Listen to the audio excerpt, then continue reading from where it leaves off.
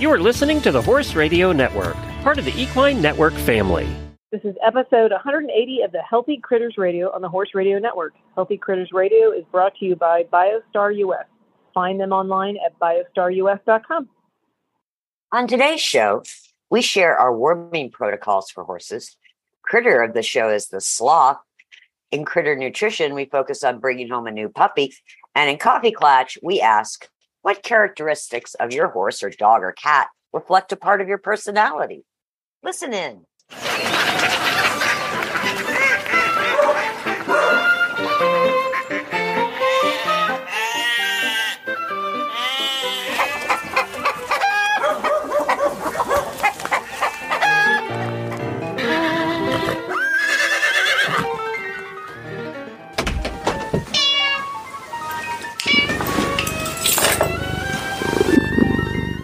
Hi, I'm Tigger. And I'm Patty. And I am Coach Jen. I always get nervous, that little pause between Tigger and Patty. Is she going to be there? I have trust issues, perhaps. Thanks for joining us again here on Healthy Critters Radio. We get together about twice a month and we chat about all things critter and all things healthy. And the critters can be really quite a wide variety, as you may have noted in the today's show segment. Sloths. We're going to learn about sloths. They're much more interesting than you think they are. Yes. Yes. Much more interesting than you think they are. And this is the part of the show, my favorite part personally. This is our chit chat. Catch up with each other since we've talked last. And once again, Tigger and Patty were unprepared. Yes. Well, you don't completely get that. You're just very prepared. Okay, you're right. You're right. You're absolutely right. I don't even know why I'm arguing that.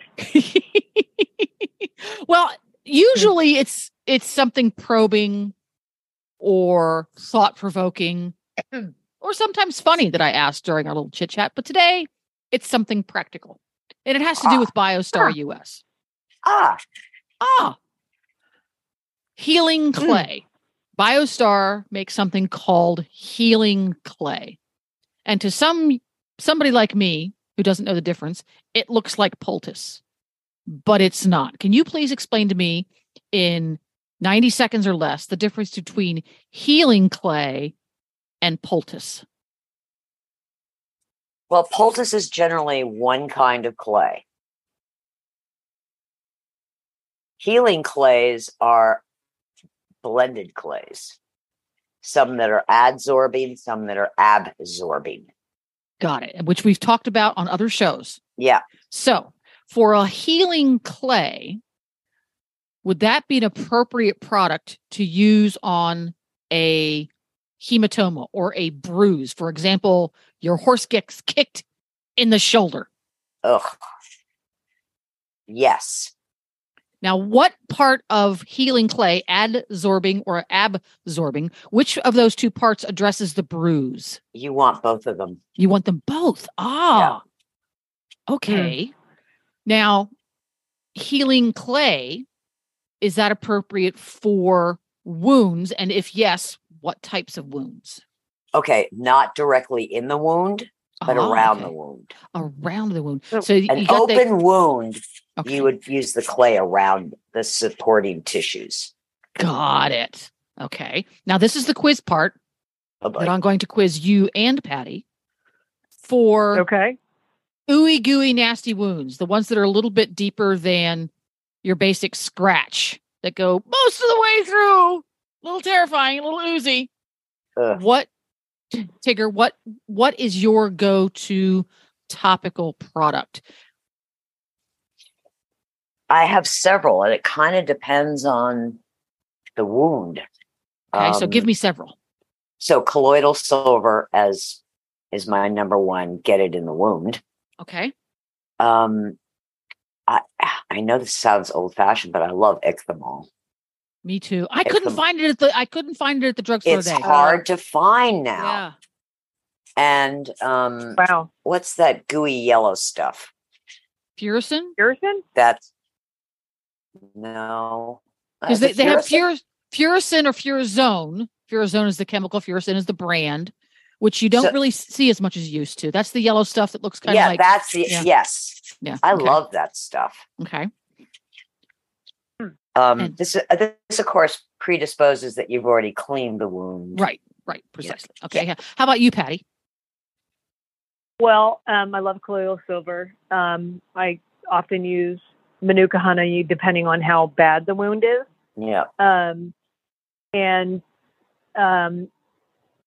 depending how many slides are, like how whatever, I always try to top off a lot of mine with that silver spray because it tends to coat it and keep the flies out, because that obviously seems to always be the yes. It's funny because I call it silver spray too. It has got nothing to do with silver. It's just colored that way. Oh, well, that's good. Yeah, it's funny.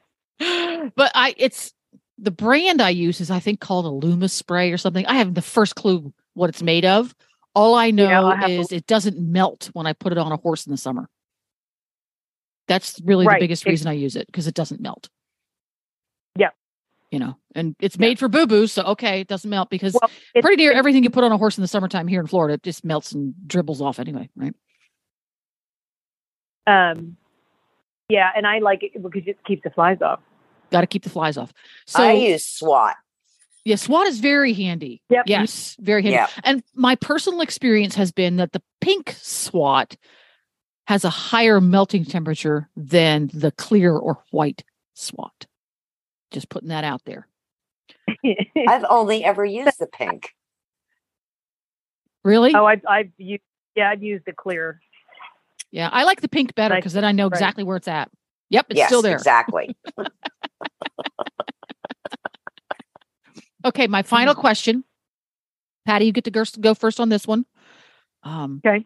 For cleaning up icky, slimy wounds, out playing in the field, stuck his leg through the fence, skinned up his shin, what's your go-to product for cleaning things out before you medicate? Oh, I mean, I always try to do a betadine solution. You're a betadine gal? Yeah, but I always dilute it. Yeah. Okay, how about you, Patty? Or Tigger, sorry. It's funny. With horses, I tend to go to betadine. With dogs, I tend to go to hydrogen peroxide. Interesting. Yeah. Yeah, interesting. I'm a chlorhexidine gal myself. I was going to say chlorhexidine too, but that's so interesting. And the only reason I didn't say that is I find that soap can be very drying. Not that betadine isn't, but that's interesting. Yeah, I'm a chlorhexidine gal. And the nice part is a lot of these products are now available in your local drugstore. Yes. So for somebody like me with one horse, or two horses actually, but one horse who gets holes, the other one really doesn't do that, I don't need 32 ounces of betadine scrub. That's going to last me 15 years. So it's nice to be able to go down to the drugstore and buy the 8-ounce bottle. Thank you very much, Walgreens. Yeah. And I'm actually going to go online and order my Icthymol, because I can get it in a little tube, because the last time I got Icthymol at the tack shop, it comes in the 1 pound tub. Again, the 1 pound tub was 5 years old before I got halfway through it. Yeah, exactly. So keep that in mind when you're purchasing products for your medical kit. Keep in the mind the size you're buying versus how much you're likely to use it. If you have one or two horses, the chances of using a 1 pound tub of Icthymol, unless you have one who's prone to abscesses, is unlikely. The human package might be more useful. So now I'm going to have to go to biostarus.com and get myself some healing clay, because Nigel has himself some hematomas. And I want to see if I can't draw those out a little more quickly. So when you're using it on a hematoma, you put it on, it's going to dry. Do you put it on every day, twice a day? That's really going to depend on how quickly it's resolving. Okay. So, put it on once, don't wrap it or anything. Just let it dry. This is on the top of the body, so there's no wrapping going on. So just let it dry and, wash it off a couple hours later and see if it's significantly improved. I might just do it one more time and that'd be it. Oh, okay. Interesting. I would have guessed more than that. Okay, well, I'm going to be slathering it all over that horse, let me tell you. Well, with healing clays, a little goes a long way. Well, there's lots of spots. Oh, gotcha. Okay. Okay. He has taken his mantra of I take every day and try to kill myself. He's taken that to extremes this past week. So new levels. Yes, new levels. He's got a superpower, that one. Interesting stuff. Well, interesting and educational. And I'm going to take this interesting little chit chat. I'm going to stick it over on Horse Tip Daily as well, because I think this will be useful for lots of folks. So there we go. Now on to our roundtable. And what is our topic and why, Tigger? Worming protocols.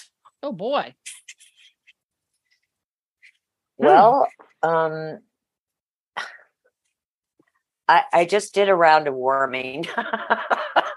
Yeah. All those tubes in the trash made you think, I wonder what other people do. Yeah. And since I have Aussies, I have to be very careful with ivermectin. Absolutely. Because Aussies, like collies, are very sensitive to ivermectin. So you have to dispose of it very effectively. You can't just put it in a trash bag. You've got to put it in its own bag and tie it off. And So, but it's worming is always I don't mean controversial, but everybody's got a different opinion on it. It is something that people have strong opinions on. You're right. Barefoot versus shoes, worming protocol. Yeah. Yeah. You're right. It is. Yep. Absolutely. So give us your spiel there, Tigger. What's I was like, what are we waiting share yours? You go first. So my worming protocol is to do a fecal in the spring. Now, these horses are retired. They're literally in a closed system. No horses come in or out. And haven't for a couple of years. So they're not exposed to a lot. So I do a fecal in the spring and always around the full moon. And then depending on the count or whether they're clear, dictates how I'm going to worm them. However, this year I did something a little different.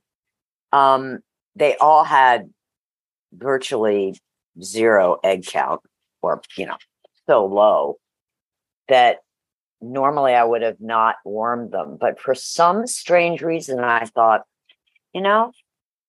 I think because I rotate, I just think that I'm going to hit them, with ivermectin this time.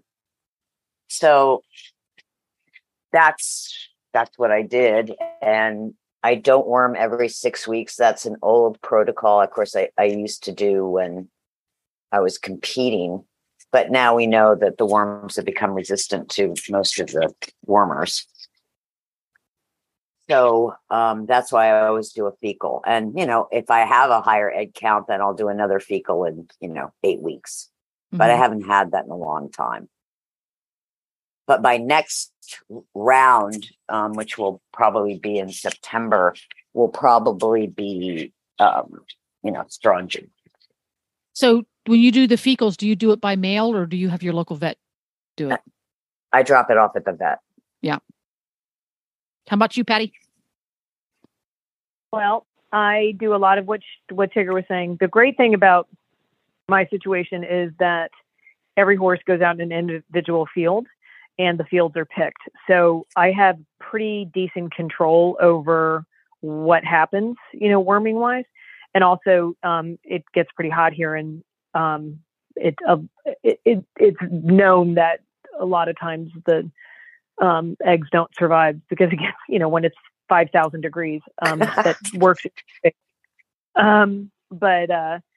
But I also do I'll do fecals. I don't worm as much as I used to. It's because, again, we know they're become resistant to wormers, but also because I have them in individual fields. But I'll also do the Power Pack Panicure as well in my recycling. There you go. And Jennifer? Well, I'm gonna be really boring, and I do very similar in that I do a springtime fecal, get a worm count. And what I found interesting is my horses lived at home in paddocks that were picked every day for years and years and years. And we moved to a boarding stable where the horses live in individual paddocks, but they're only picked once a week. Both of their worm counts skyrocketed. Wow. Crazy. Scooter would typically be 50 or below.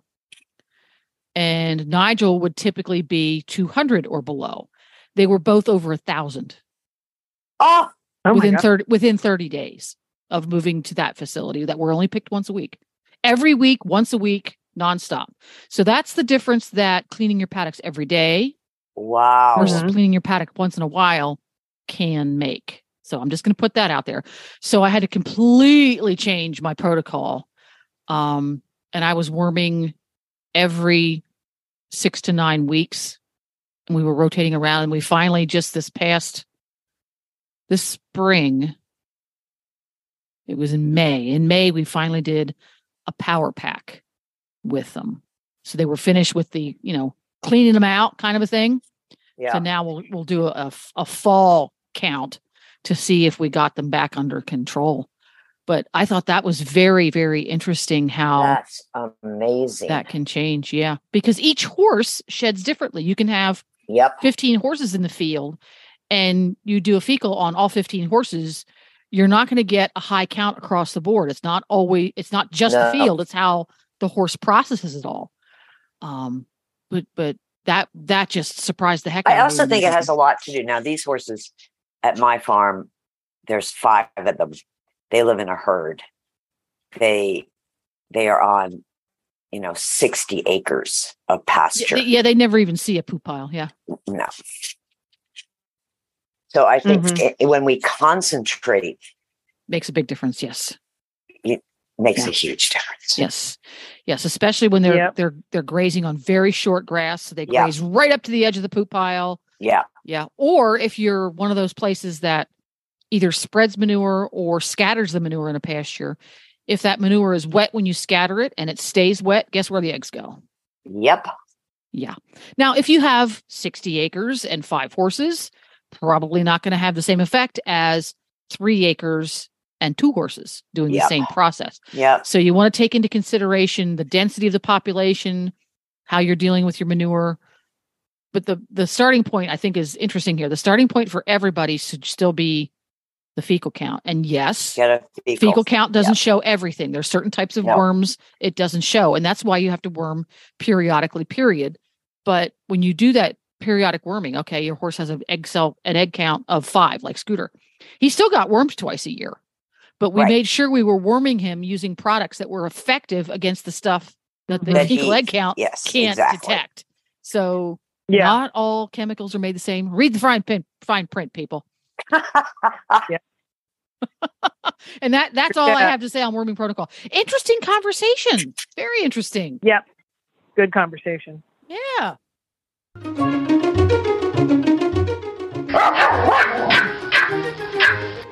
Hedwig, the world's only podcasting Pomeranian. Hello, Hedwig. Hello. Eddie. Oh my God. Everyone is here. I see that. Hi. Everyone is, it's like a party. It is a party. It's a party. Our party today, Hedwig, we're doing a lot of sharing. We're sharing our worming protocol for our horses, and we're sharing ideas about how our pets' personalities match ours. So what I thought I'd ask you today is in the topic of sharing. So what does your human servant not share with you that you wish she would? First, I would like to begin to discuss the word sharing. So if by sharing, you mean that she gives me all of the thing, I never get all of the thing. Because I feel that I allow her to share my universe and be part of my glory. And so the very least she could do is go and give me, a pound to a pound and a half of cheese. I see. So you think her sharing should be more complete? Okay. Yes. I see. Very interesting. But one thing that she does not share with me that she totally should share is chocolate. Oh boy. Yeah. And I don't think she should be allowed to purchase ice cream unless I'm going to get all the ice cream. Well, there could be advantages to that as far as the human servant. See, I love to eat ice cream. Again, we're talking about the fact that I love to eat. I love to eat ice cream. And if I was required to share it all with my canine superior, that would help me because then I wouldn't have to buy newer riding breeches every couple of years. I think that might be something I should try. Yeah. Well, she used to do this rule where we got half of everything, and then there were more of us. So then she got 1/4 and we got 3/4. But I think it's time to just, up our share. Well, if she gets a few more of you, then she could, right? So maybe a few more siblings. I have 2 new siblings. Oh. And So are they siblings we've not met before? I do not believe that you have met them. One of them just came home on Friday. And what is that sibling's name? Tell us a little bit about this sibling. He was a youth-listed rescue-only monster pet in Tennessee, and she flew to get him. His name is Mr. Twister. He is formally known as Oliver Twist, and he is a gutter snipe. Ah, okay.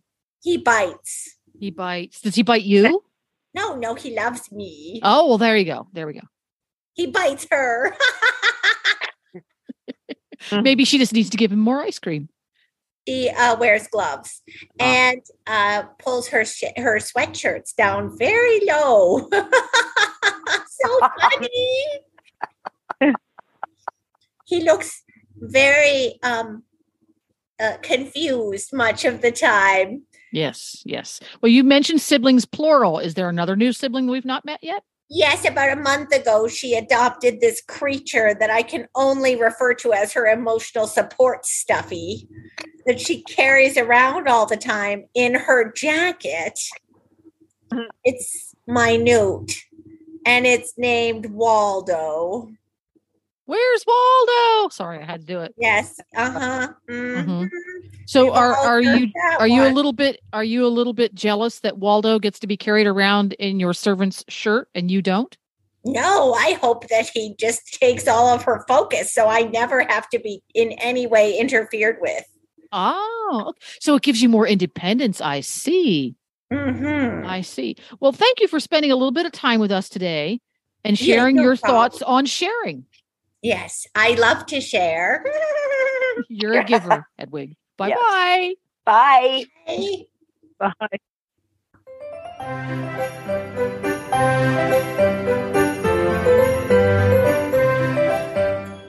So we are going to do, for the critter of the show, the sloth.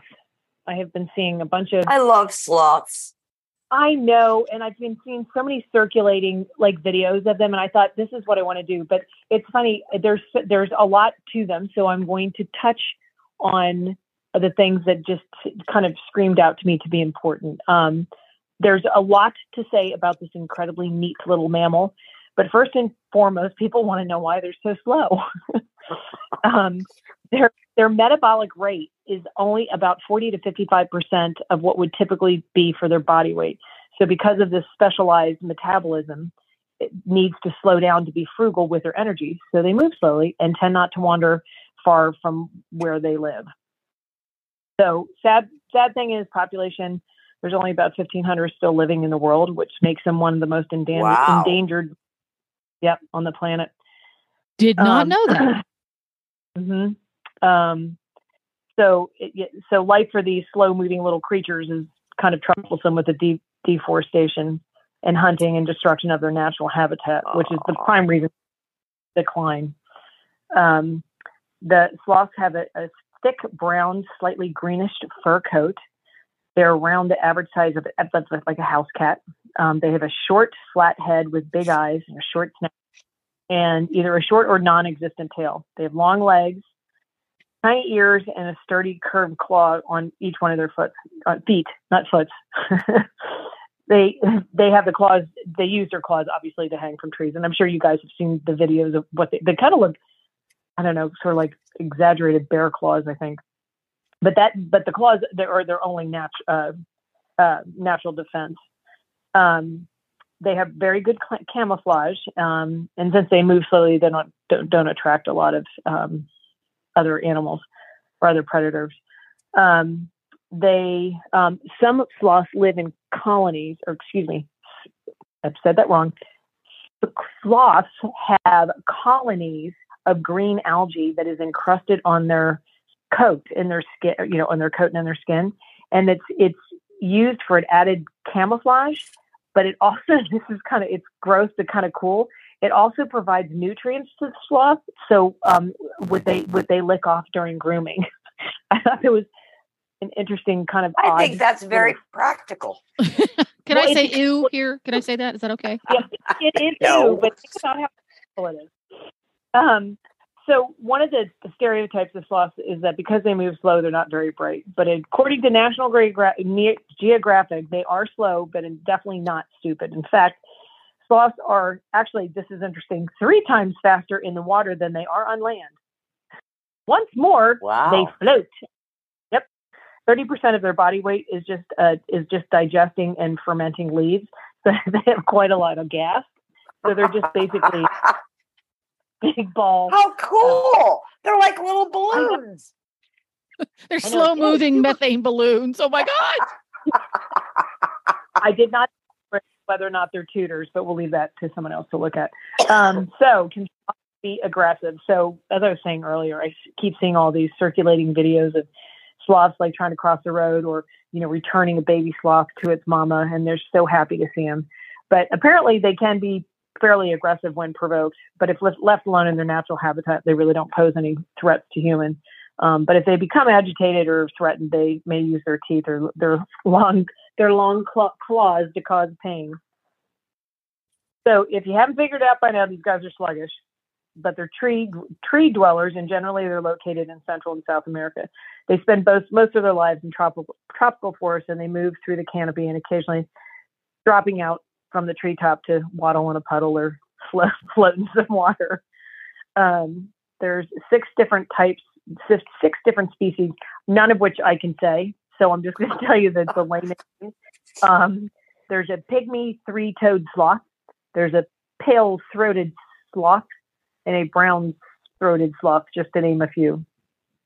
Sloth diets are pretty simple. They live on leaves and twigs and buds and some insects, but they don't have incisors, so they trim the trees down by smacking the limbs on firm, like the tree or whatever, and that's how they digest or get the leaves off, and they beat them up a little bit so they can then eat them. So because their metabolic rate is pretty slow, they can pretty much survive on very little food. So it takes them days to actually process their meals, what other animals could do in hours.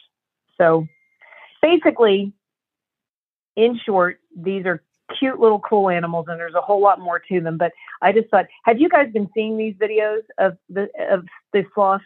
I keep saying it wrong, sloth, where they're like one sloth is crossing the road. This isn't a chicken joke.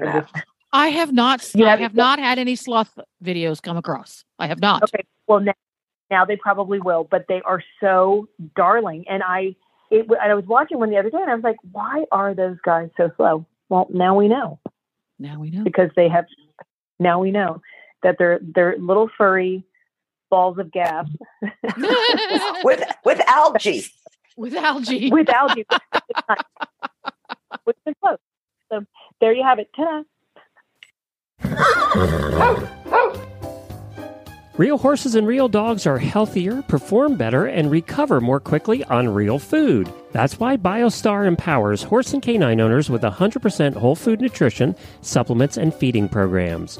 BioStar products are made at their own certified non-GMO facility in Gordonsville, Virginia, using real food ingredients that are raw, freeze-dried, or dehydrated, never cooked, and are free from artificial flavors, colors, soy, corn, wheat, and molasses. The BioStar product line includes a wide range of whole food, horse and dog supplements, treats, and unique artisan poultices that embrace the ancient and traditional uses of clay and plants. Visit biostarus.com today and learn about whole foods and canine and equine nutrition so you can make the best decisions about the care and health of your horses and dogs. That's biostarus.com. Whole food nutrition the way nature intended.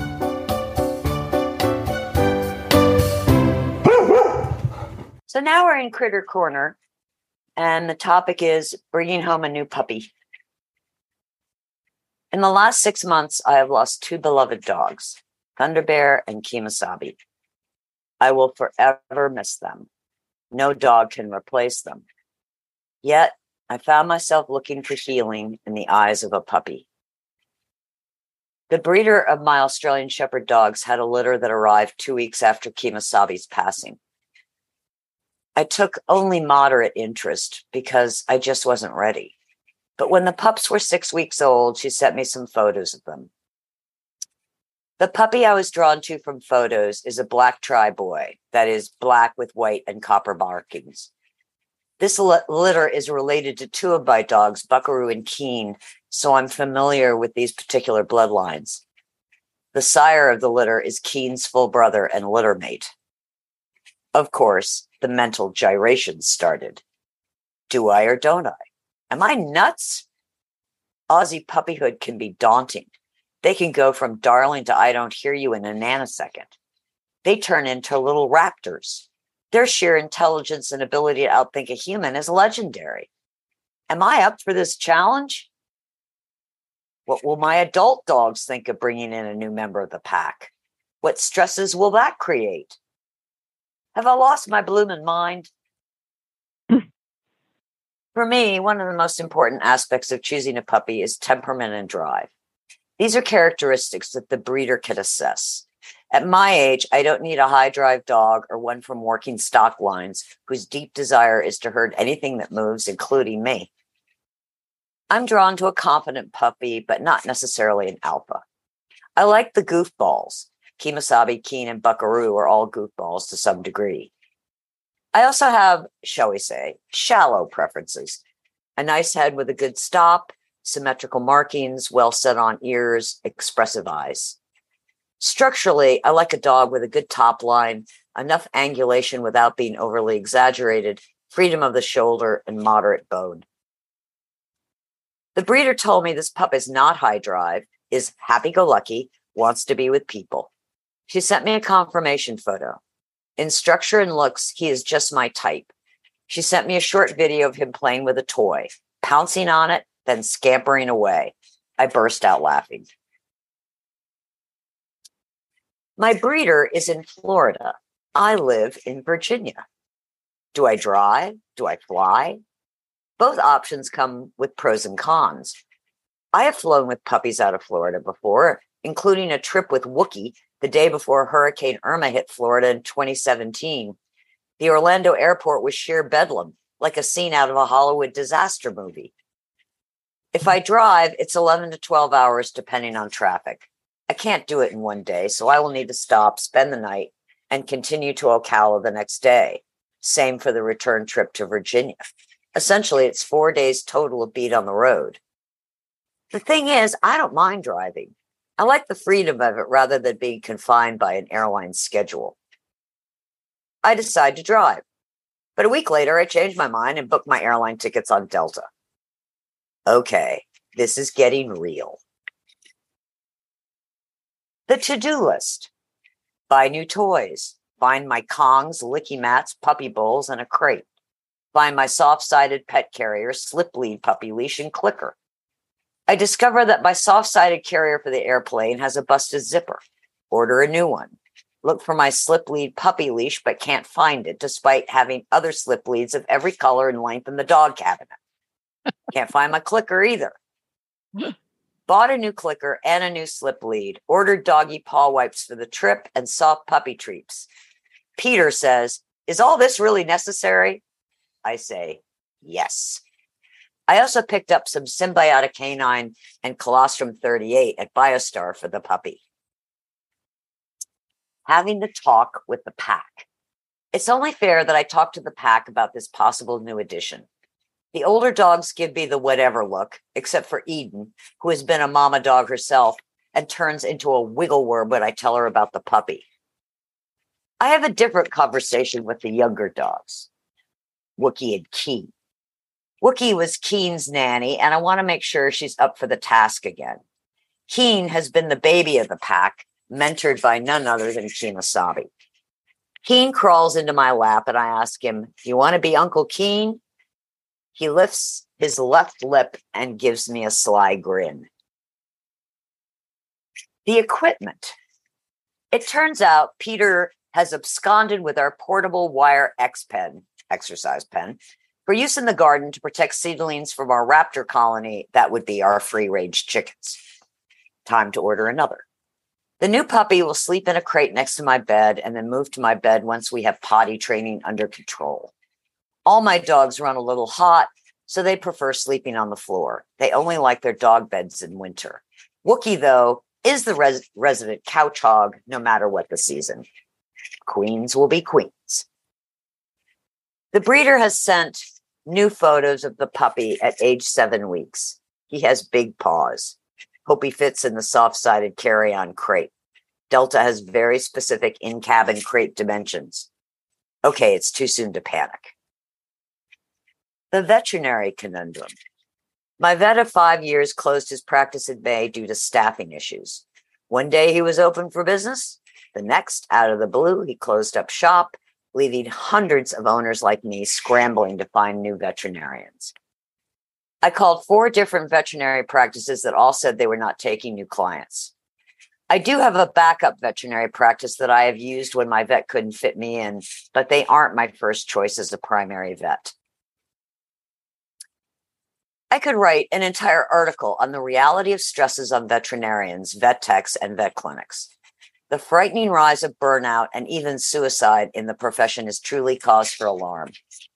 The crisis in veterinary practices is compounded by the corporate purchases of clinics with the emphasis on corporate structure and profitability.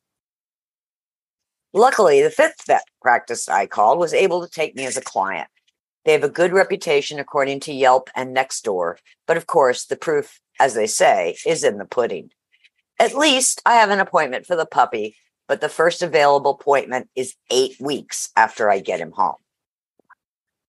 So I did make an appointment with the backup veterinarian I've used before to have the next series of puppy shots when he's 12 weeks. The name game. Names are powerful. Older civilizations have various naming ceremonies for babies. A christening is a form of a naming ceremony, as well as a religious welcoming by baptism. Names have certain attributes and meanings to endow the child with those qualities. I don't give my dogs, cats, or horses human names. It's just a weird quirk of mine. Yet I do seek out names that will provide certain qualities and resonances. Sometimes dog names come to me in dreams. Both Kemosabe and Thunder Bear were names from dreams. I named Keen after one of my favorite places on Earth, the Kenai Peninsula in Alaska. I named Wookie after one of my favorite Star Wars characters. Buckaroo and Crockett were names that came to me while listening to country music on the radio. Eden had her name as an adult dog, and I didn't change it. Buckaroo is the only dog of the Aussie tribe that I named after meeting him. All the others I named before I brought them home. The name for this puppy came as Keen was bouncing around in his best day ever, which is every day, routine. And I thought, it would be nice if this puppy had more Zen qualities. I don't want to call him Buddha or Lama or Dalai Lama or Siddhartha. And then it hit me. Kenobi, the Jedi Master, and his call name, Obi-Wan. The food paradigm. I start my puppies on the food the breeder feeds for about 30 days. During this time, I will introduce small amounts of goat's milk, yogurt, canned pumpkin, and cooked chicken or beef with veggies to get the puppy's gut microbiome adjusted to new foods. I use the kibble as a base, adding more cooked food over time before starting the transition to raw. As for supplements, I will use BioStar's Optimum Canine Powder, Colostrum 38, Symbiota, and of course, DogStar liver treats. This time, heading to Ocala to pick up the new puppy, I will not be alone. BioStar's canine specialist, Lizzie Meyer, is flying into Orlando to join me on this 30-hour turnaround adventure. There is a red tri-pup in this litter that she feels a connection with. So we will meet at the airport in Orlando, pick up the rental car, drive to Ocala, spend time with the breeder, pick up the puppies, drive back to Orlando, drop off the rental car, check into the airport hotel, probably get 2 hours of sleep, fly out the next morning. Lizzie will fly to Texas and I will fly to Virginia. Could this be Tigger and Lizzie's excellent adventure? Or Thelma and Louise get their puppies? Stay tuned.